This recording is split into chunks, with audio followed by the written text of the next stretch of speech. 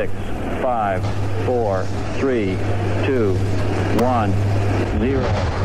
We have commit and we have liftoff at 2:13. Pounds of thrust, and it has cleared the tower. Prepare yourself for a world of science.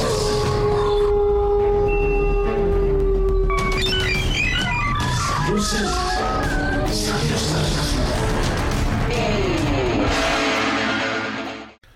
Good morning, everyone. Conley here with the Science Night episode. Yep, Science Night. You heard right.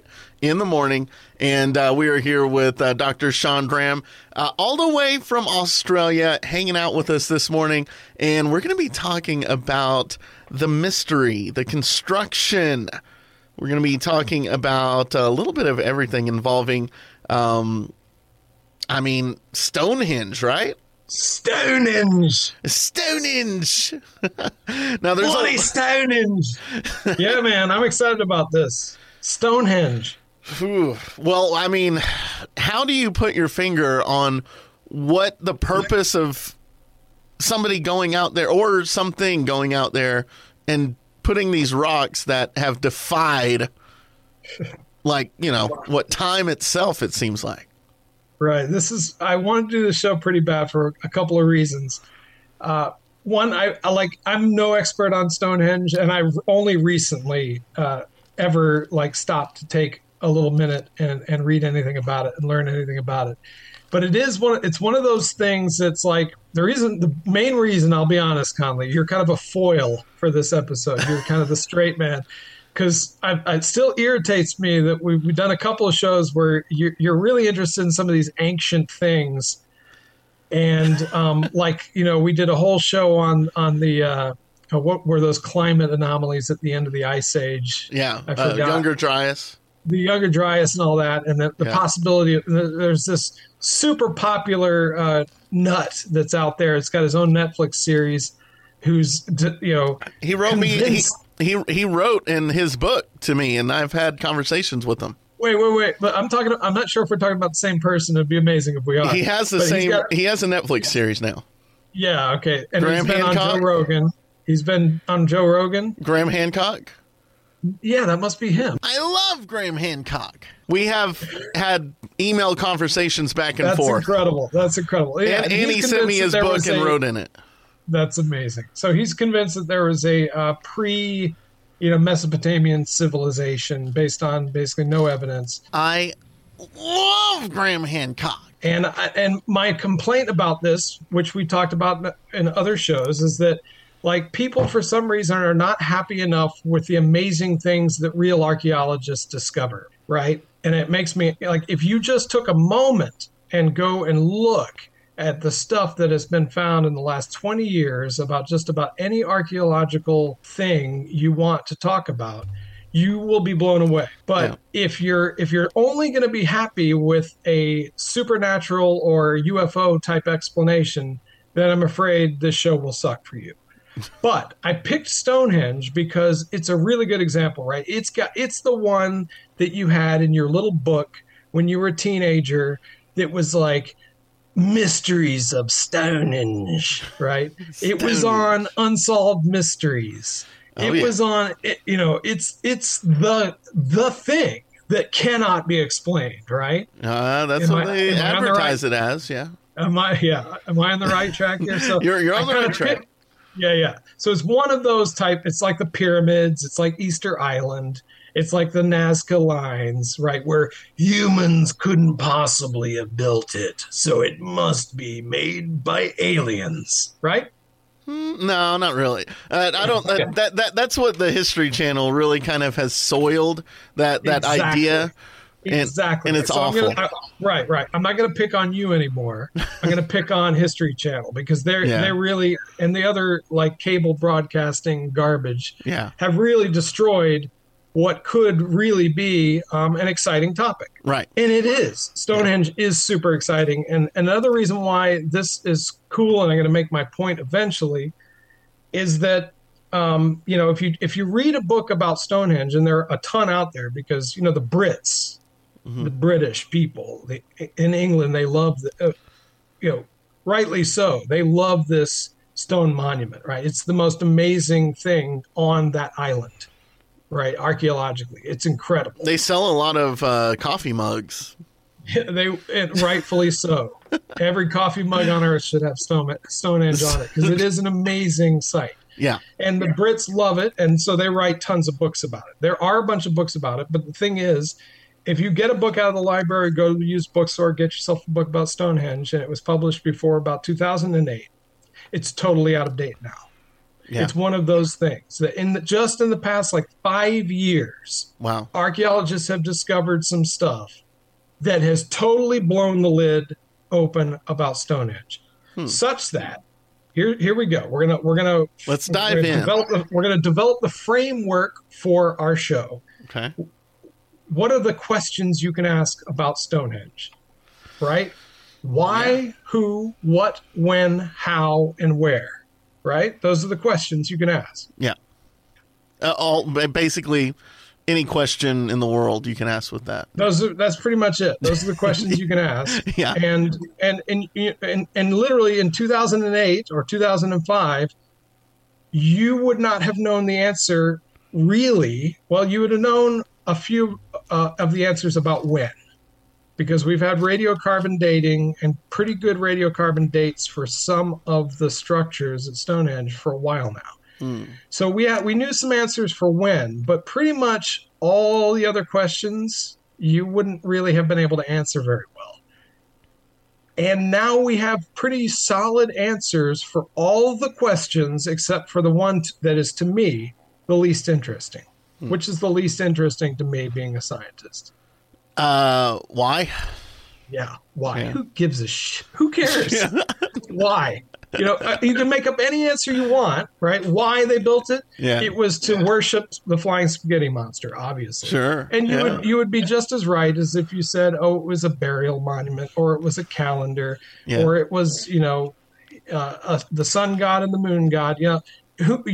These are questions. That's a question that really we may never know the answer to, and so why even ask it? Well, that's funny because that gives way to a playground of speculation between the non-scientific community, right? People that just love mystery, right? Yeah, that's another kind of piece of the reason why I want to bring this whole topic up for Stonehenge, especially because I want people to think about why you care about that why question so much, and why don't you just throw it in the garbage because you're never going to know. And it's the why the why question that I think trips people up, because you can still be interested in Stonehenge and all the other questions: who built it, how they built it, what they built it with, where it was, and what the geographic context and what other monuments might have been around, and where the stones come from, how they built it. We know that now. We know, and whether or not it would be easy or hard to build, we kind of know that too. So it's that's incredible. And literally, we only know the last 5 years have blown the lid off of this, to where 20 years ago, 30 years ago, certainly 1100 AD, when the first historical accounts where anybody wrote anything about Stonehenge, nobody had a clue. And now, because of scientists and not because of Graham Hancock or I'm going to play devil's advocate. Well, modern Celtic druids or Wiccans, none of these people would have ever found the answers to these questions. And they would have never known. We could have never figured it out if we left those people in charge. And instead, archaeologists, who I consider scientists, they consider themselves anthropologists, or some of them do, but I think they're the hardcore scientists of history, and they've got the answers to almost all the questions, and we're going to answer them on this show today. Okay, I'm looking forward to it. In Graham's defense, and I have read many of his books, and all he simply do is begging the question. But there is a community of science out there. There's a science community that you might be part of, or they may have looked down their nose at you, right, for giving these speculations. Same with the Younger Dryas. That I remember Dr. Thomas Schiller used to laugh at me saying it was pseudoscience, and now it's being proven. Yeah. So there is some of that to science, and I'll admit that there is some with really profound and big kinds of theories when they're first proposed, often there is, and there should be too. Science is self-correcting, and there's going to be they're going to attack something that isn't in the mainstream. And they're brutal. But at the same too. time, they're often though they're like none of the stuff, all the stuff that I just mentioned, the who, what, when, how, and where of Stonehenge, none of it will be. There's a little bit of controversy. They're arguing about certain little details, but it's rewriting the history book of Stonehenge, and in 100 years, all of that information will still be the same. All really? those questions, yes, because it's like stuff they found in the ground. It's like DNA. It's things that are it's DNA minor stuff that doesn't like the little details nobody cares about, right? If I just told you that, wow, they found a few pieces of flint in some holes outside of the main stone circle that you see, and some pottery pieces, and they were probably crushed by rocks, and that means there was a stone placed on top of them, and we've got pretty good radiocarbon. See, it gets boring when you get like that to the nitty gritty. Yeah. But the overall story is remarkable and interesting. But the little nitty gritty details, that's the kind of just daily digging stuff that archaeologists do that really is irrefutable. It's going to be mountains of little pieces of evidence like that get you the answer to these other questions. And there are plenty of scientific discoveries that are so kind of ordinary like that don't get argued about, that immediately get accepted because they're so obvious. And that's actually more common than this boogeyman of scientists who look down their nose on new discoveries, that people like Graham Hancock, of course, are going to say, oh, they're never going to believe me, just like they never believed, so-and-so whenever they discovered that, something or other wasn't the mainstream. So they're going to cherry pick those examples of where science had a major find and there were a lot of arguments about it. I'll just say something like, plate tectonics, right? The first person who said the continents moved around got laughed out of the room, right? Yeah. Of course, it's just preposterous. And of course, over time, we developed enough evidence where it turns out that's how it works. But there are other examples, where immediately we discovered something and said, wow, this changes everything, and we all know it, and it's so obvious, and it's crazy how stupid we were to not believe this in the first place. And it immediately happens. And so, honestly, that's kind of what's going on with Stonehenge. There's so much cool stuff that the story, the answers are coming in, and it's a crazy, remarkable story. And the why question's boring, and I couldn't care less about it. But we'll even get to the why. We'll end probably on the why. Because I have not really a why question, but it is kind of how, and it kind of bleeds into other kind of like speculative, anecdotal type science, right? Yeah. And then, so which question should we tackle first? Well, first off, I think where is a big one. Yeah. So where did the rocks come from? Yeah. So now we got that nailed down pretty well. It's incredible. And I'm saying we like I'm some sort of an archaeologist. I'm saying we because I'm a scientist. And again, this is one of those things that the Wiccan festival people would have never found out. So geologists... Let's set the landscape. So Salisbury Plain in southern England. Right. And of course, these books about Stonehenge are full of descriptions of England that are probably really good if you know England well. And if you don't, it's just a word soup of, places like Dorchester and Salisbury and Marlborough that you're like, wait, is that North Carolina? Is that where they make the cigarettes? So it's hard to follow some of this stuff. But southern England, the chalk plains, it's this area where there's a bunch of chalk. And chalk means that, at least nowadays, it's a very basic soil type that it forms. And so it would have been like a natural prairie back when Stonehenge was being built. In the early phases of Stonehenge, it was probably forested. But later on, when the main monument was going up, it was a natural prairie, a grassland. And so and it should be said that there's a ton of standing stone monuments and earthen kind of circles and things like that all over southern England, and even in places like Scotland, the Orkney Islands, and in Ireland. So this was not just like a single place where this was the only game in town and this is the only place where people built stone monuments of any kind. They were very common during the Neolithic, during prehistoric England days, right? And Stonehenge just happens to be probably the most remarkable of all those monuments. It's got a lot of weird things about it. It's the only one where they, stack giant stones on top of each other. So it's remarkable, but it's not unprecedented. Does that make sense?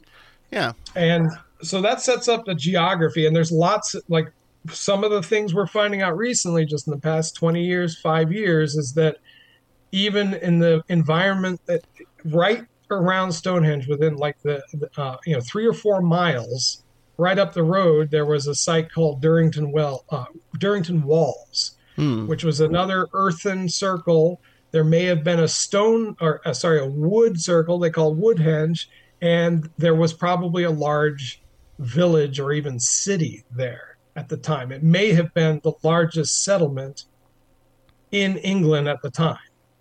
And it was right next to Stonehenge. So that gets to the kind of who built Stonehenge. Obviously, the people who lived at Durrington Walls, that's where they lived.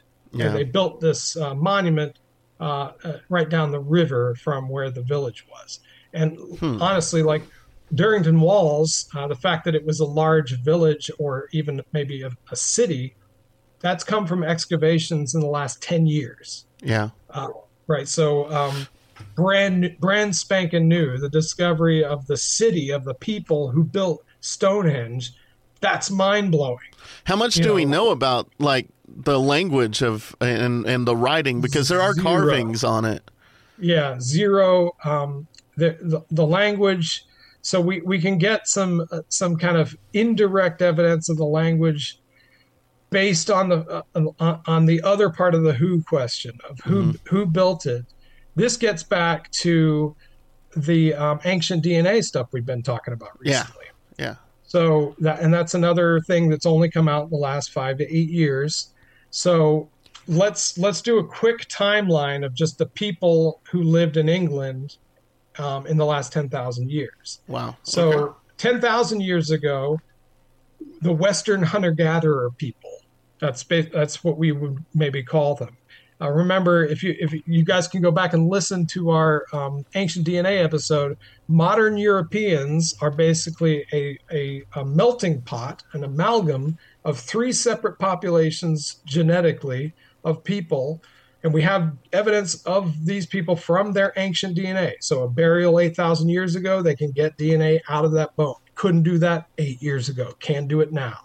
So we know that Europe 8,000 years ago was mostly hunter-gatherers, and there were 2 groups, one in the west, one in the east, and they were super genetically different from other people in Eurasia at the time. And they were probably as different from each other as modern Europeans are different from people in Asia today. So recognizably human, but if you met them on the street, you go, hey, where are you from? That's how different they were.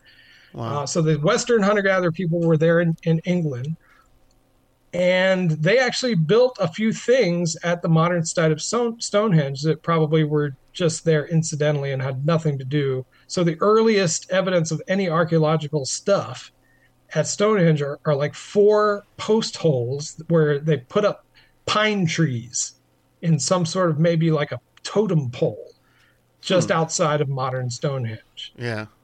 And obviously Stonehenge wasn't there 8,000 BC. And so later on, more people came. So that was the first evidence of anybody there. And it was already something, they built something there. We don't know why or what it was exactly. But those Western hunter-gatherer people were around, and they built something there.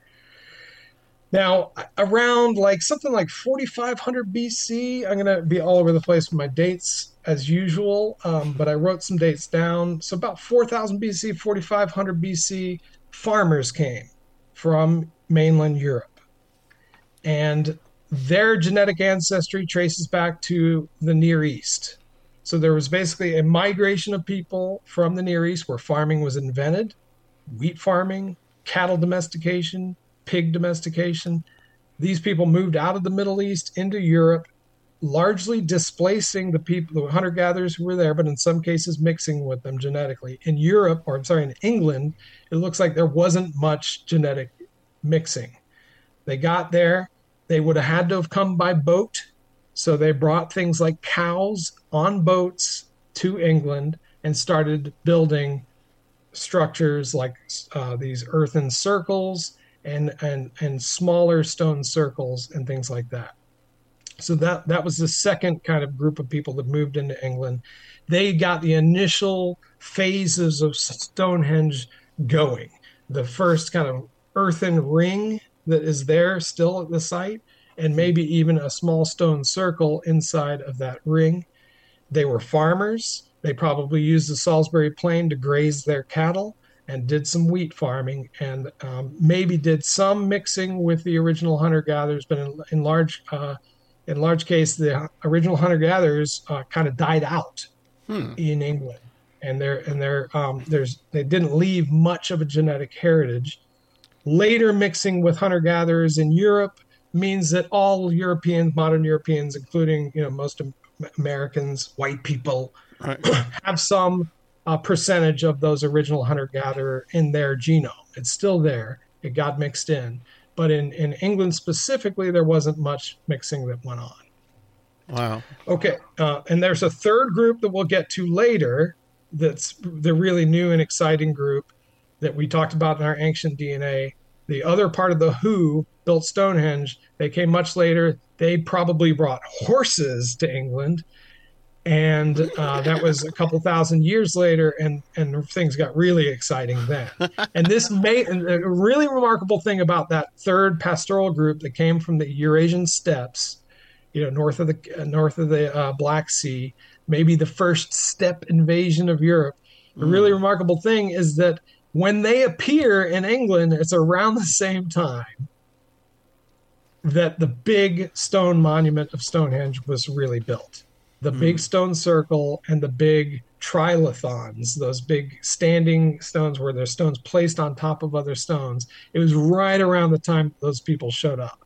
And I'm not sure if the dating really tells us for sure which group built that huge structure, whether it was the newcomers or whether it was the original agriculturalists. I'm not sure if the carbon dating and the archaeological evidence really lets us know that at this point. But that's really exciting because there's no doubt, there's no coincidence that the main structure that we know now as Stonehenge turned up and was built at the time of this invasion of people with horses, Right. pastoralists, who were doing some very unusual things in Europe, and then they came to England. So that kind of is there a disparity in the erosion,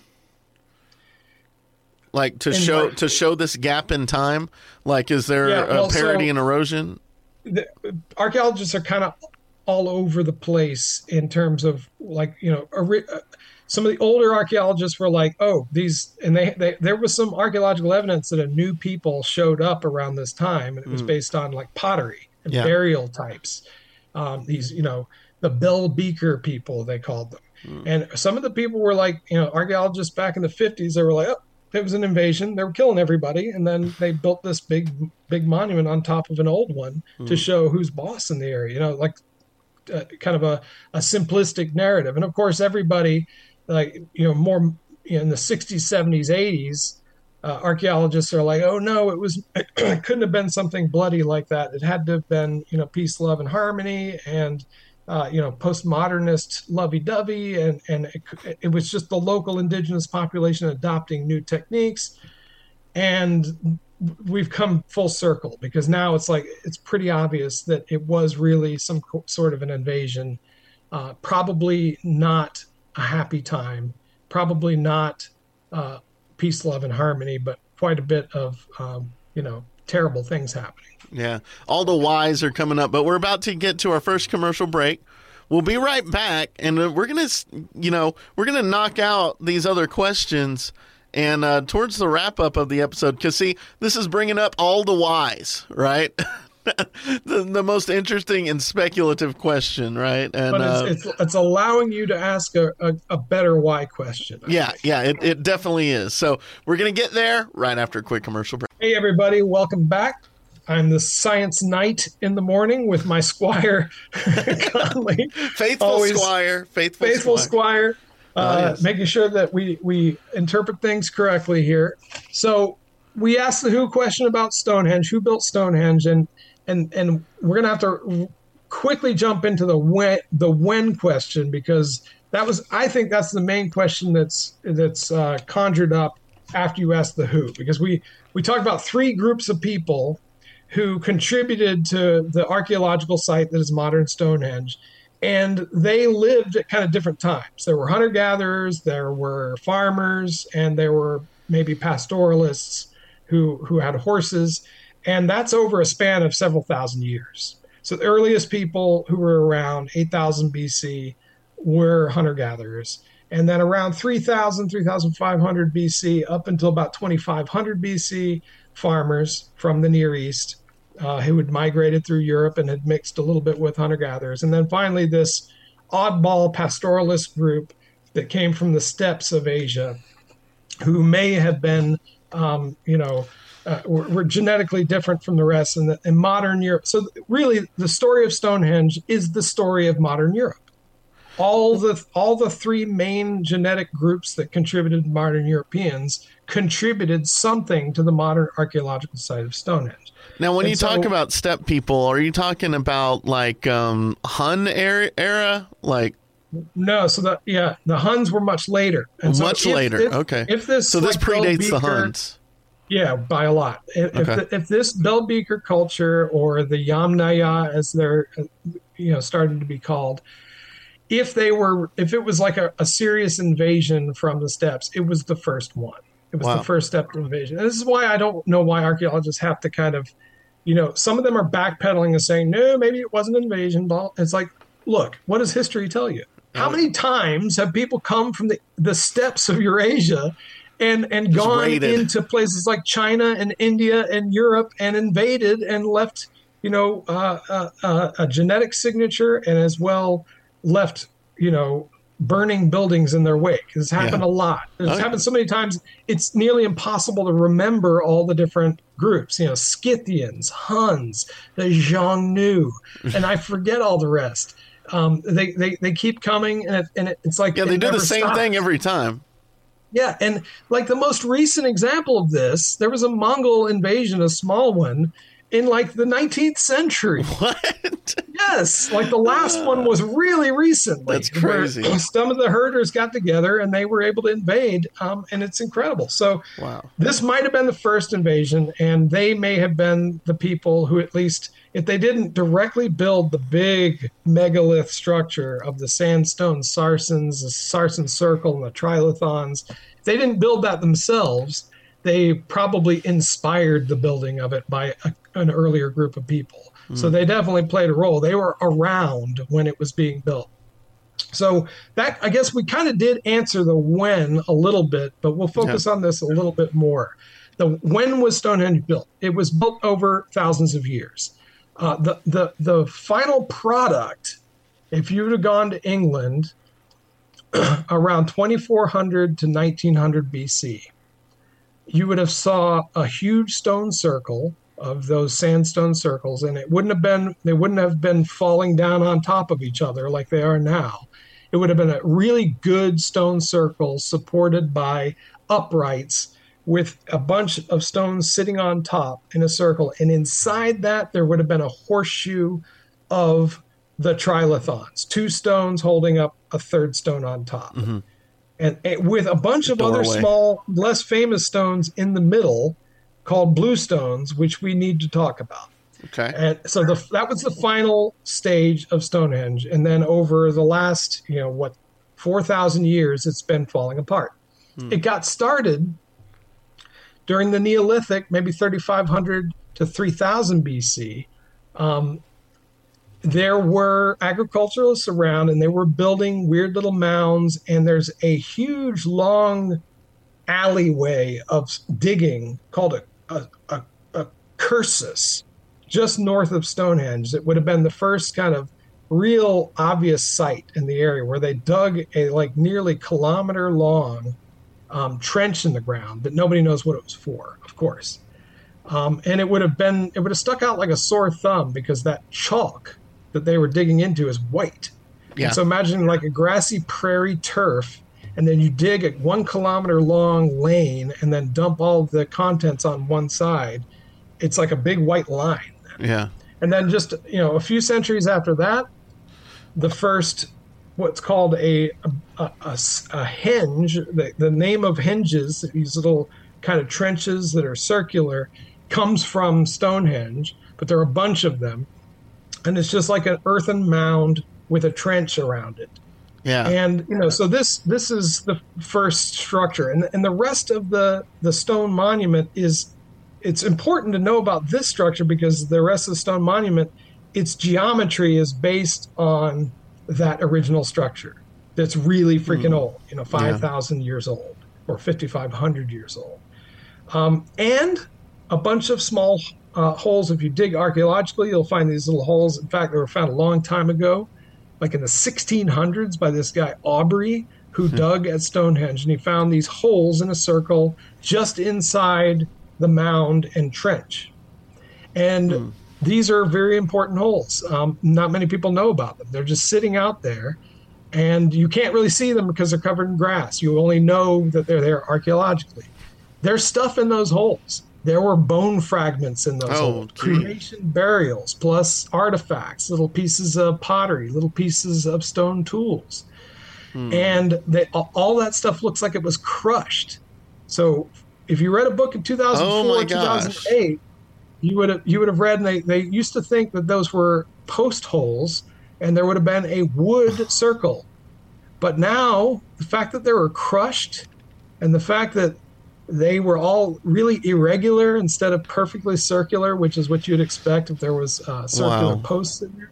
Okay, so there were stones, big stones in those holes. And so the original Stonehenge were smaller stones in a circle inside of a trench and inside of a little hill. What were you about to ask me? Dude, okay, well, and crushed bone, right? Well, they were cremated, so cremation burials, and then seemingly also crushed. Is there any kind of correlation to the amount of chalk that's found in that area? But so for the listeners that don't know, chalk is like we said, white. It's very porous, so it's like really light, but it's made out of these like tiny little marine organisms, right? Yeah. So it's metal as hell, right? Yeah. If only we had a geologist or paleontologist who could come on the show and tell us what chalk is. Well, luckily he taught me in his class, so and I thought it was the coolest thing. I didn't see chalk ever the same way again when you're just drawing with tiny little fragments of bone. I think that's so awesome. But if only if we could, when we get to the stuff about lunar and solar alignments, if we had like an astronomer to come on the show, he could really give us some insights on that. That would be so cool. We need to look some of them up, man. We do. We'll have to find some. Yeah. But yeah, so to the chalk and so where were you getting with that? Yeah, so what I was getting with that is and that's going to get to my question in the last segment. And but we're simmering, we're building up here, we're adding some ingredients. Good. Yeah, there's definitely some correlations here with what this thing is doing, right? And what it's doing there, right? Yeah. So we're building. Yeah. All right. So let's flash forward. So around 3000 BC, just a earthen monument in a circle with a ditch, and then probably a stone circle with about 55 smaller. And when I say small stones, please make no mistake, we're not talking about like a marble here. We're talking about like a 4 foot tall stone that would have weighed tons. Wow. So and the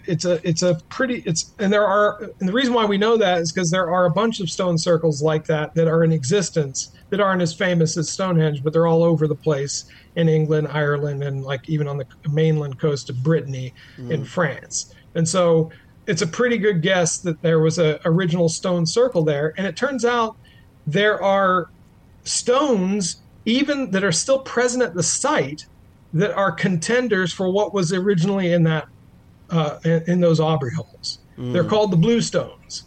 They're still there. They're not all accounted for. And so basically they were moved probably from the Aubrey holes that are kind of far out on that earthen embankment and inside of the larger stone circle that they erected a couple of thousand years or 1,000 years later. They took them out of the Aubrey holes and they moved them inside of the Sarsen stones. Right. And they're the blue stones that are there now. So the final product, about 2,600, 2,500 BC, out to 1900 BC, because it looks like they did some finagling. They moved things around. They moved the blue stones inside of the Sarsen circle, and they made a smaller circle of blue stones and even a horseshoe-shaped structure of blue stones with those stones that were probably originally in the Aubrey holes. Incredible. None of this we knew. If you read a book 2008, none of this is really known. Now, here's where it gets crazy. I love crazy. This is nuts. This is nuts. I love this. So I started investigating these Aubrey holes and the blue stones. And this is one of these cases where, like, if you focus too much on the main cool thing about Stonehenge, which is this big Sarsen stone, sandstone stone circle, and the trilithons, which weigh tons and are humongous, and if you forget about the blue stones, they've started focusing on the blue stones that are much smaller but still weigh tons and are incredible. Using petrography, which if we had a geologist around, he could tell us that's the kind of microstructure of the stone, the mineral grains using like electron microscopy. They were able to sample some of these stones and they were able to figure out exactly where those stones were quarried. And it's 100 miles away in Wales. Right. Yeah, 150. 150 miles away in Wales. Like the Sarsens, the big sandstone things, we think they probably came from just up the road in Marlborough. It's like 15, 20 miles away. So not that impressive, but they are super heavy. We'll get to maybe the how if we can. But the blue stones came from much further away. And they using really detailed geological and chemical analyses, they were able to track down exactly where they came from, the Preseli Hills in Wales. And they discovered the quarry. Mm-hmm. We know where they found, because they basically found these places where they were able to wriggle them out using stone, what are those things that you stick in wood to split wood? Oh, God. A wood splitter? We'll call it a wood splitter. A stone splitter in this case, probably wooden mallets. And they were able to eject these things out of huge stones out of a quarry 3,500 BC. Whoa. They were able to do this. Now, this is even crazier. They found basically there's an old stone circle that's only got like 4 stones in Wales. And they did a dig there, and they found that there was about 55 holes there originally. And that was probably and the dates line up really good. And that was probably the original site of the blue stones that they moved to Stonehenge. And that's how they got there. Wow. And that's bananas. They found an empty stone circle in Wales by digging an everywhere. Empty one. Wow. An empty one. And and some of the like the holes, even like you can use a jigsaw puzzle kind of thing and go, yeah, that one would have probably fit there. The dates line up. They got some good dates using brand new techniques, luminescent soil dating, which is kind of hot off the presses. And they've pretty much, if not the stone circle that was, so originally Stonehenge, the blue stones were probably in Wales. They may have actually found the empty circle where it was, and then they moved it. And remember, these people had boats because they brought cows to England. And if you can bring a cow to England, you can probably maybe move a small, 3 foot, 4 foot tall rock from Wales around the coast and up a river to Salisbury Plain. Right. And if you couldn't do that, it's not that big of a deal. You had cows, you could use oxen and a sledge to move them 150 miles. Yeah, just float those things, though. Use buoyancy and drag them behind your boat. Yeah, boat. Yeah, somebody did some half-assed experiment using a boat, and they weren't able to get far, and it fell into the water. But it's still like, a half-assed 21st century university professor trying to move a stone is different than an expert, ocean voyager from the 35 time. Yeah. They probably could handle it. They should have tried the same experiment using a cow, and they would have probably failed. and they definitely moved cows. And then they moved horses. And this thing, I don't see much of this, and they're not talking about this much. But if those Bell Beaker people got there 2600 BC, 2500 BC, they undoubtedly would have brought their horses with them, especially if they were doing some conquering. Mm-hmm. And so it could be that we should not be talking about Stonehenge as being a completely man movement type monument.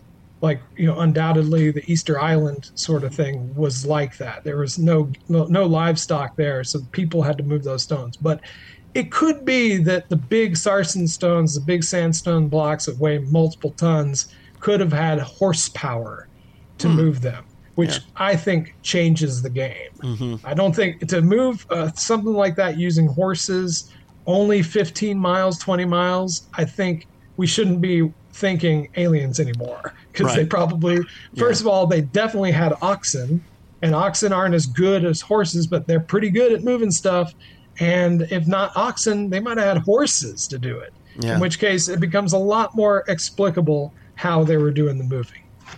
Yeah, no, that's brilliant. And, people at that time had to be clever. Like, they didn't have all the distractions that we have now. They were perfectionists. They weren't on Twitter or YouTube or playing video games. They were honing their skills, and they were basically physicists 24/7. I think something that really goes to that point is the way that those the big trilithons and the stone circles sarsens were built. They had probably the most remarkable things about them is that they had little pegs and holes, where they interlocked. Yeah, and it's like woodwork. So somebody was like, "Look, we can do this. We'll just do it just like we would with wood. Right? It's going to be harder, but we're going to turn these big rocks and we're going to make a ball and socket joint just like we would if we were joining wood together." Wow. And everybody probably looked at that person and was like, "You're nuts. It doesn't work." And he was like, "Look, if we've got 400 people doing this round the clock, and they're made to do it, which they do, because we've got a skith to their head, they'll do it and it can work, right?" So I'm pretty sure that's probably like the guy who designed Stonehenge probably never took a wooden mallet to a rock in his life, right? Yeah, his or her life. But the people, and then they were like, "Look, you guys figure out how to actually do the sculpting of the rock. I'm not going to have any part of that. I'm going to sit here on my mound and eat pig guts all day. The rest of you are going to figure out how to smooth that rock out." Anyway, so the how questions are becoming super ordinary now. It's like could have been boats. There's a lot of really cool experimental archaeology that they do where they take a rock the size of a bluestone. They use only tools and materials that the people of the time could have had. Ropes and, antler axes and wooden mallets. They make a wooden sledge, and they got like 40 or 50 high schoolers to see if they could move that thing. And they were able to do it pretty well. Yeah. And so, scale that up, and you could have brought, and especially then use horses instead of people, and easy. You could have just dragged those big rocks, probably even farther if you wanted to. Right. So the how questions are becoming are really kind of getting ordinary now. So we've answered how, we've answered where, when. Yeah. The what we've kind of got to, like, what are the rocks? Right. We got into a little of that. The who we've really got. How much time we got before the next break? We got to get to a break. But I think after the break, we know which question we're going to be getting to. Yeah, and so go. I'm really looking forward to it. Let's keep it right here. Don't touch that dial. We'll be right back with more Science Nights in the Morning. All right, everybody, we are back. What an awesome episode already. We have, hit the nail on the head with all these mysteries of Stonehenge and how, very doable it is to get these things up and about. We've answered all the questions except for a very important one, and that is the why question. And that's where we get to have a little bit of fun, right? That's right. Any kind of why question is always going to depend on your own your individual creativity and your own boldness to go out into the unknown, right? So I do want to ask you about this because I actually looked this up yesterday on a completely different thing, but it does relate to Stonehenge, actually. So in the early 20th century, there's an archaeologist named Alfred Watkins who believed that ancient monuments like Stonehenge were aligned along something called a ley line. And what a ley line is basically like it's a connection between a whole bunch of different ancient sites.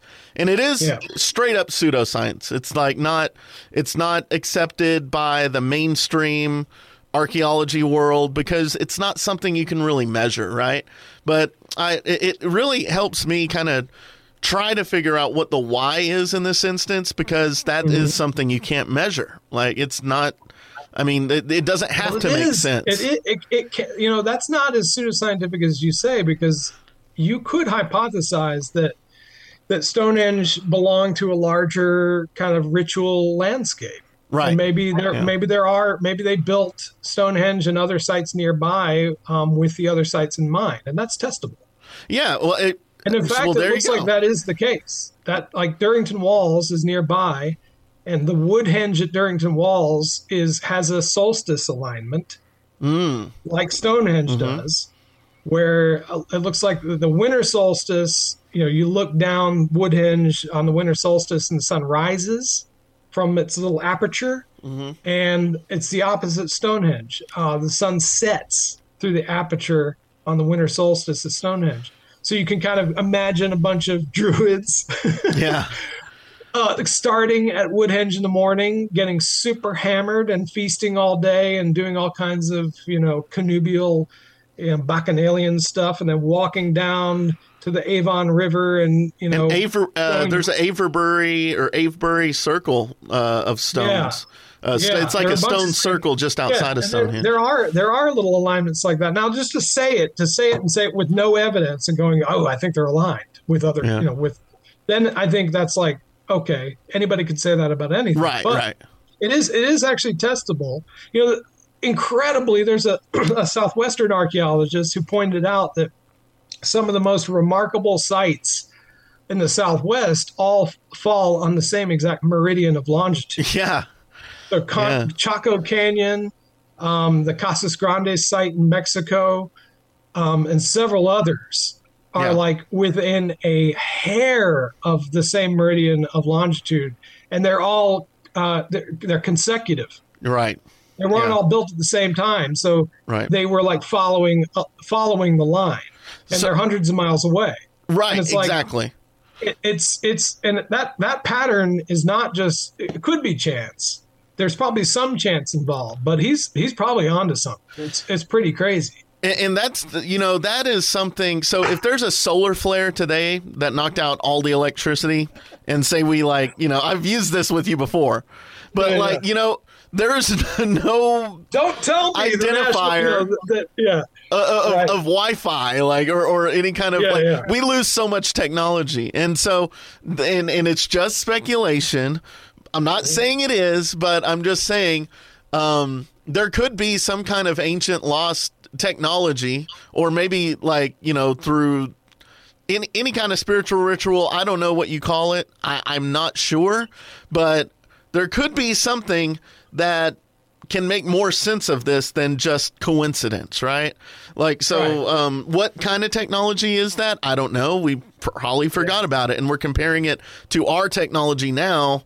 So how are we ever going to be able to pinpoint that if we're not even working on the same playing field, technology wise? So I think it's really cool to think about ley lines and think about the spiritual energy that kind of brings the world together. And maybe these are hints, maybe these are lessons, right, from our ancestors, and it's up to us to be the scientists out there and put a lot of effort and energy into solving some of these mysteries, because that connects us a little bit better with our ancient world. Yeah, I think putting yourself in the shoes of those people in those days probably, and archaeology and even especially anthropology has some things to bear here, because there is something to be said for understanding. We've gone away from the idea that human civilizations are on this scale, Right. that hunter-gatherers are primitive and that they were replaced by agriculturalists, and the agriculturalists become, city-states, and then city-states become empires, and it's like this progression of humanity. That's all kind of antiquated. But there is really something to be said for, studying what's left of modern hunter-gatherers to try to get into the mindset of the hunter-gatherers that would have been there at Stonehenge before it was built. Mm-hmm.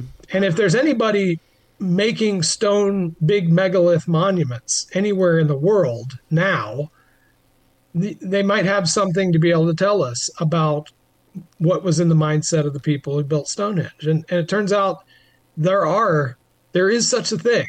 There's a culture in Madagascar Wow. that builds big stone monuments. And the guy who's really blown the lid off of all this archaeology that's going on in Stonehenge right now, and I better look up his name instead of just saying that, and give him credit for everything I've said on this episode. He's got one of these names that's like so common and ordinary that it's hard to remember.